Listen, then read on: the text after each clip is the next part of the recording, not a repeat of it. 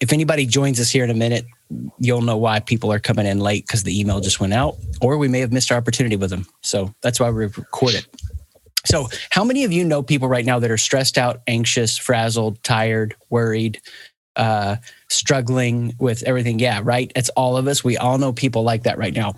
And what I want to do is help you as a leader know what's happening when people start to lose their heart or mind, when people start to struggle, when people start to not make sense of things, when people can't figure out what's going on. Because, the structure of this is that you can take it back to the teams you lead, but also it's going to help you. So there was a worksheet in the email that went out. If you don't have that, I'll be following along to that so you can take this back to the teams you lead or just for yourself. So I titled today's talk, Head Down, Heart Open, Moving Forward.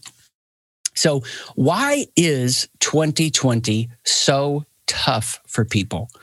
The easiest way to state it, and this is not going to sound extremely sensitive because we're going to jump past any unnecessary coddling that needs to happen to get us to the most transformation we can experience. It's this. Here it is. It breaks your view of reality. It breaks your view of reality. That's it. The reason 2020 is tough is because it breaks your view of reality. You have a sight line towards what you think should happen, what you wish would happen, what you would like to happen. A quick revealer for my life when I know that I have had a view of reality broken, but I haven't accepted it yet. And we know all change starts with accepting where we are, is when I say this. Well, that's not fair. When it's something regarding me. That's not fair. It's not fair. When I say those phrases, it's a clue and a signal to me that there's a reality that I'm experiencing, but it's not the reality I wish was true. I think it was a neuroscientist that I heard say this. My poor kids, my 18-year-old and I were having a conversation yesterday, and I dropped this truth bomb on her. I think it was a neuroscientist I heard say this. If you could put yourself in someone else's brain, and experience their mind with your consciousness, you would immediately feel like you were tripping on drugs. Because their consciousness, their experience, the way that they make meaning of what's happening to them, their worldview, their sense-making abilities are so finely tuned to them. Now, the reason that you guys are even here, even in the midst of this tech fail, is because you've been impacted at some level by sight shift. And at the baseline of that impact was you figuring out there's a movie playing in your head that's not playing in everyone else's head. And yes, we have these common themes of identity fear, but right now, you're going to see whatever happens with the election, people's reality is going to shift, or they're going to fight against it. And so whenever I find myself saying something isn't fair, I know that my view of reality is being broken. Now, why will some not recover? Because I want you to know this really clear for a couple of reasons. One, I want you to be able to optimize your growth in the midst of this challenge. Two, I want you to be able to take this to the people you lead so that they can be on the top of their mental game. All suffering reveals mental flabbiness. So we're going to learn where our mindset might break down. And here's why. Why will some not recover? They only know their box. They only know their box. They know the box that they live in. I'm going to give you a quote from 300 BCE. If you read my email that went out earlier this week, you saw it. I'll just read it to you. It's from Saint Anthony the Great. A time is coming when men will go mad. And when they see someone who is not mad, they will attack him saying, "You are mad. You are not like us." And the reason I love that quote is because for me, it's a formative idea that the group is usually wrong. So I have to start and think for myself and figure out who I am, what it means for me to live in a secure identity. Then I show up with a clear mission, and then I attract and build healthy community. Why? Because it's built on a secure identity. The world is warring over worldviews. That happens in human history, in modern human history. And I think I might be getting a quick text on people not getting the link. And I forgot to record. That's all right. I'll start right now. No, it is already recording. You know when you've had a tech fail and then you find out something's working? Yeah, I just had this ride. Because my view of reality Yeah, you get the point. They only know their box. Now, I want you to think about when you can separate who you are from the box that you perceive or live in. This is the most powerful freedom. Then you can separate the form and function of something. You might live in a box of a specific worldview of a religion, or you might, operate in a specific worldview of a box of how work should work. The number of people that think, well, work isn't really work unless I suffer in it some. It should be a little bit miserable. Well, that's your box, right? Everybody has their boxes. And the reason that some don't recover is because they can't allow their box to disintegrate, to open up. They can't allow it to expand them. They serve their box rather than the box serving them. When you have this longer form view on life, then you understand we all have these boxes. Boxes help us make sense of things. It helps us make meaning. But what happens when the world really gets disturbed, it's because we become aware of tons of other boxes. Here's what I mean. For most of human history, you believed and thought like your tribe taught you to. Your tribe taught you where you fit in. Your tribe taught you how to make meaning in the world. Your tribe had initiation rites for you, so you knew what growth and maturity looked like in your tribe. You knew who you were. Well, then we get into, history in the 1800s, and then people started becoming aware of like really big boxes. Oh, there's a West, the Europe, right? There's an East in China, and they have this whole religion there that the West didn't even know about. And then, there's these native peoples in the Americas. What happened was we became aware of some more boxes. So then you have a lot of philosophy coming out of that time, Nietzsche and others going, hey, there's going to be some world wars because people's ability to make sense of all this, it's so complex.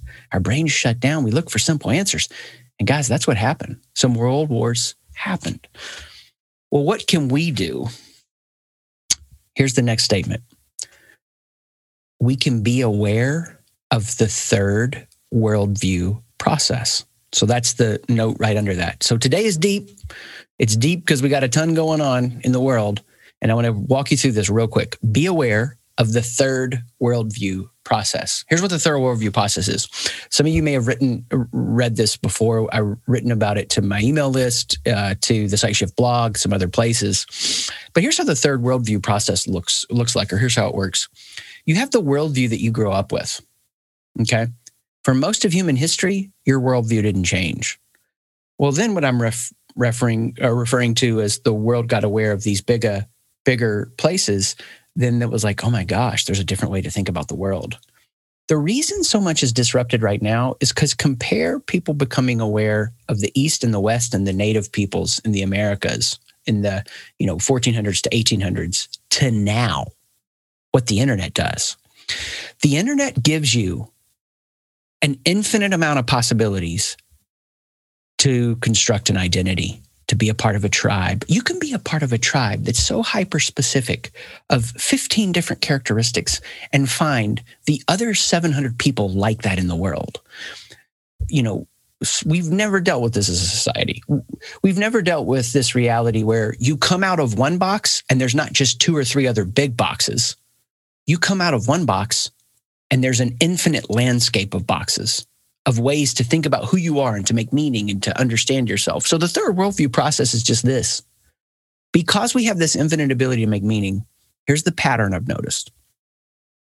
You have the worldview that you're given when you grow up. At some point, not everyone goes to their second worldview, where they start thinking for themselves at some level. But usually that worldview is more reactive. Some of you have heard me talk about camel and lion. Usually that worldview is more reactive. In the internet world, you'll find this language called the red pill. Have you taken the red pill? It's based on the Matrix, where Neo is offered by Morpheus. Do you want the blue pill, things to stay the same? Or you're going to take the red pill. You can have any number of red pill experiences. You could have a red pill experience of your religion and what did or didn't make it up to be what it is based on what you were raised with or your perception. You could have some way that maybe people that you love or respect or think are amazing fall off their pedestal. You could I'm seeing you here, Melissa, on here. So my mind's going here. I remember when I was in my mid-20s and I learned about like holistic health, and it was like taking a red pill. You did not want to talk to me when I learned about that stuff because I was so freaking annoying and I knew too much to be knew enough to be dangerous, and I'd go on and on about it. Well, then I told Dr. McRae about a problem I was having. She was like, "Have you know about this?" And now I'm fired up about that because it red pilled me. It took me to this transition. But the reality is this: really, after the red pill, for those that keep growing, some internet commenters have called it a gray pill. You move from the blue pill to the red pill and you go, oh my gosh, gray pill. There's an infinite number of boxes. What worldview helps me grow? What worldview helps me know who I am, how to show up so that I'm unshameable in my identity, unstoppable in my mission, and uncancelable in my community? Nothing can stop the advancement of who I am and who I'm becoming because I understand the third worldview process. I know that I'm continually growing and I don't stop. And because I don't stop, I get to keep getting into and enjoying whatever the next box is without making that all of my existence. If you're not aware of the third worldview process, it's very hard for you to have a long-term developmental view for the team that you lead, for those of you that are parents, because they're going to go through these shifts. And when they go through these shifts and get excited about something, you can recognize where they're at and partner with them to not be so committed to that box that they make it everything, but they actually start to find a way of taking out the good without always, swallowing the whole thing. When business leadership took off in like the 80s and the 90s and in 2000, you would find a ton of leaders who, without this awareness, would come in to lead their teams or their companies with whatever was the next hot leadership fad, idea, book, or management practice. As a result, they ended up leading their organizations like you were driving down the road and jerking the wheel constantly. And there was no, straight path to the vision where they just were obliterating next obstacles using new ideas. It was the constant commitment to whatever the new idea was. And because of this, you find a reticence to change and to new ideas and I see this in a lot of our work with corporate world. Unless somebody's open and hungry, oftentimes in their 50s and 60s, it's like, it's just a new idea. And they can fall into a stereotype because they've been jerked around so much. So what do? We're aware of the box. Well, we got to understand there's three things. Number one, there is still truth. Because if you're listening to what I'm saying, and I could talk about this for like an hour, and I'm doing it super tight and brief for our point today. If you listen to what I'm saying, you could start to go, okay, well, if there's a million boxes, what are the real boxes? What's real? What's not real? Well, there is still truth. What is that truth? We'll get to it in a minute.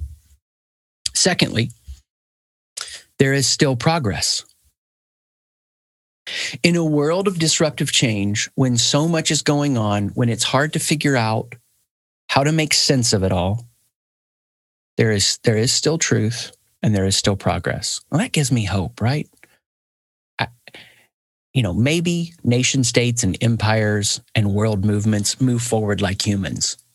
2 steps forward, 3 steps forward, 2 steps back. 4 steps forward, 1 step back. 5 steps forward, 3 steps back. It seems like it's that way. But you can look at the arc of human history and see that, yes, we go through disruptions, but there is still progress. And what that does is that gives me hope. It gives me hope for me as a person, gives me hope for my family, gives me hope for the SciShift team. It gives me hope for your teams and your companies that you lead. Third, there are still people that matter. There are still people that matter. You and I do not have the cognitive capacity to handle the conscious experience and suffering of the human world. This is why so many teenagers are mentally and emotionally breaking, because they're consuming the experience of the world. It's like this giant, never before experienced fire hose of human experience and emotion coming into them. It's too much. So what you can take with what I'm saying today is head down, heart open, moving forward. You don't have to take it all in. So how can you put your head down, keep your heart open, and move forward? Well, because there's still truth, number one, courage to own what is real. That's what I mean when I say there is still truth. That's the first action, courage to own what is real. Um, at the core base of your experience of what it means for you to be a human, there are mistakes, there are truths, there are pains, there are comforts. I don't know where you find yourself, but I know for me that when everything is crazy up here and I can't handle the whole world's consciousness, I can have the courage to own my truth. And we use a paradigm all the time. Where am I winning? Where am I losing? Where am I stuck? Where am I inspired? I use that over and over. Courage to own my truth. Where am I winning? What am I excited about? If I had 2 hours with you, I'd love to tell you everything I've got going on and I'm working on that's going to help you grow as much as you want in 2021. It's going to be awesome. Where am I losing? I've got some places that I've got to figure some stuff out. And if I don't, it's so discouraging. I can listen to the Adele song called Remedy and play it and just close my eyes and be like, yeah, when your heart's made you a fool. Oh, the pain that keeps you from sleeping at night, right? I got some of that. We all do. And I own it. Where am I stuck? Where am I trying to figure something out? Where am I inspired? I'm using these to look at my life and say, okay, I have courage to look at the data, to turn over the stones. I'm not going to defend myself and say something isn't fair. I'm not going to seek validation. I'm going to own what's real. Number 2, resilience to take a step anyway. Resilience to take a step anyway. If I fully own what is real, progress isn't guaranteed the way that I want it. But if I keep taking steps forward, going back on owning what's real, I'll be adaptive. I'll figure things out. I mean, I have all kinds of things that have worked in amazing, beautiful ways and all kinds of things that haven't.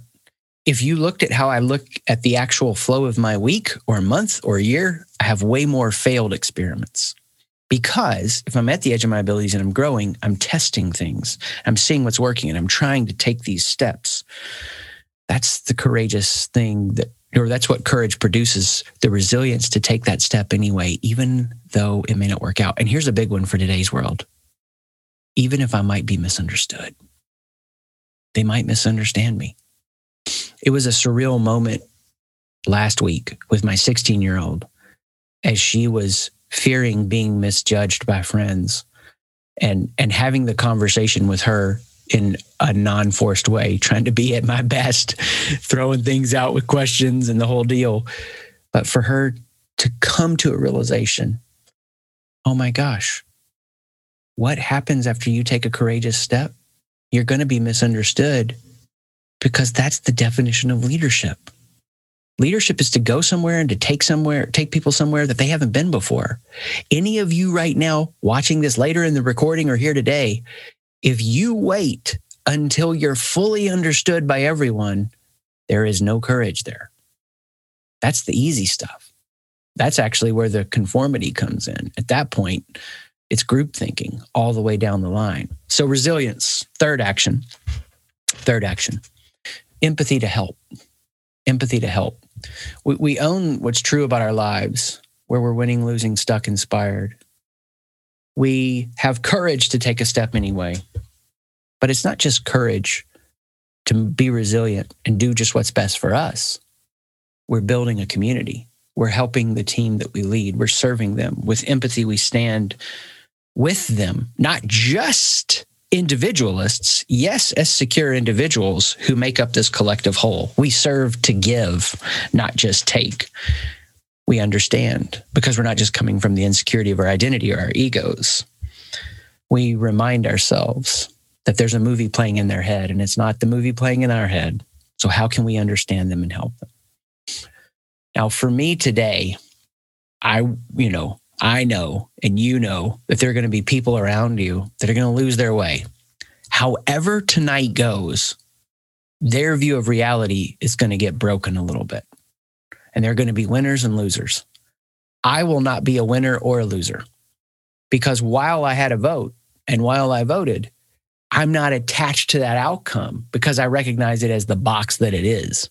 And when I wake up tomorrow, I'm focused on living the courage of my truth, the resiliency of my mission, and empathy in the community that I serve, because I can't handle the consciousness of the whole world, and I can't fix everyone, and I can't convince people, and people aren't rational anyway, but I can be connected to those that I'm serving.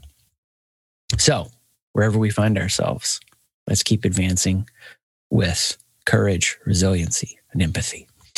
Thank you so much for your attention on this. I want to give you a little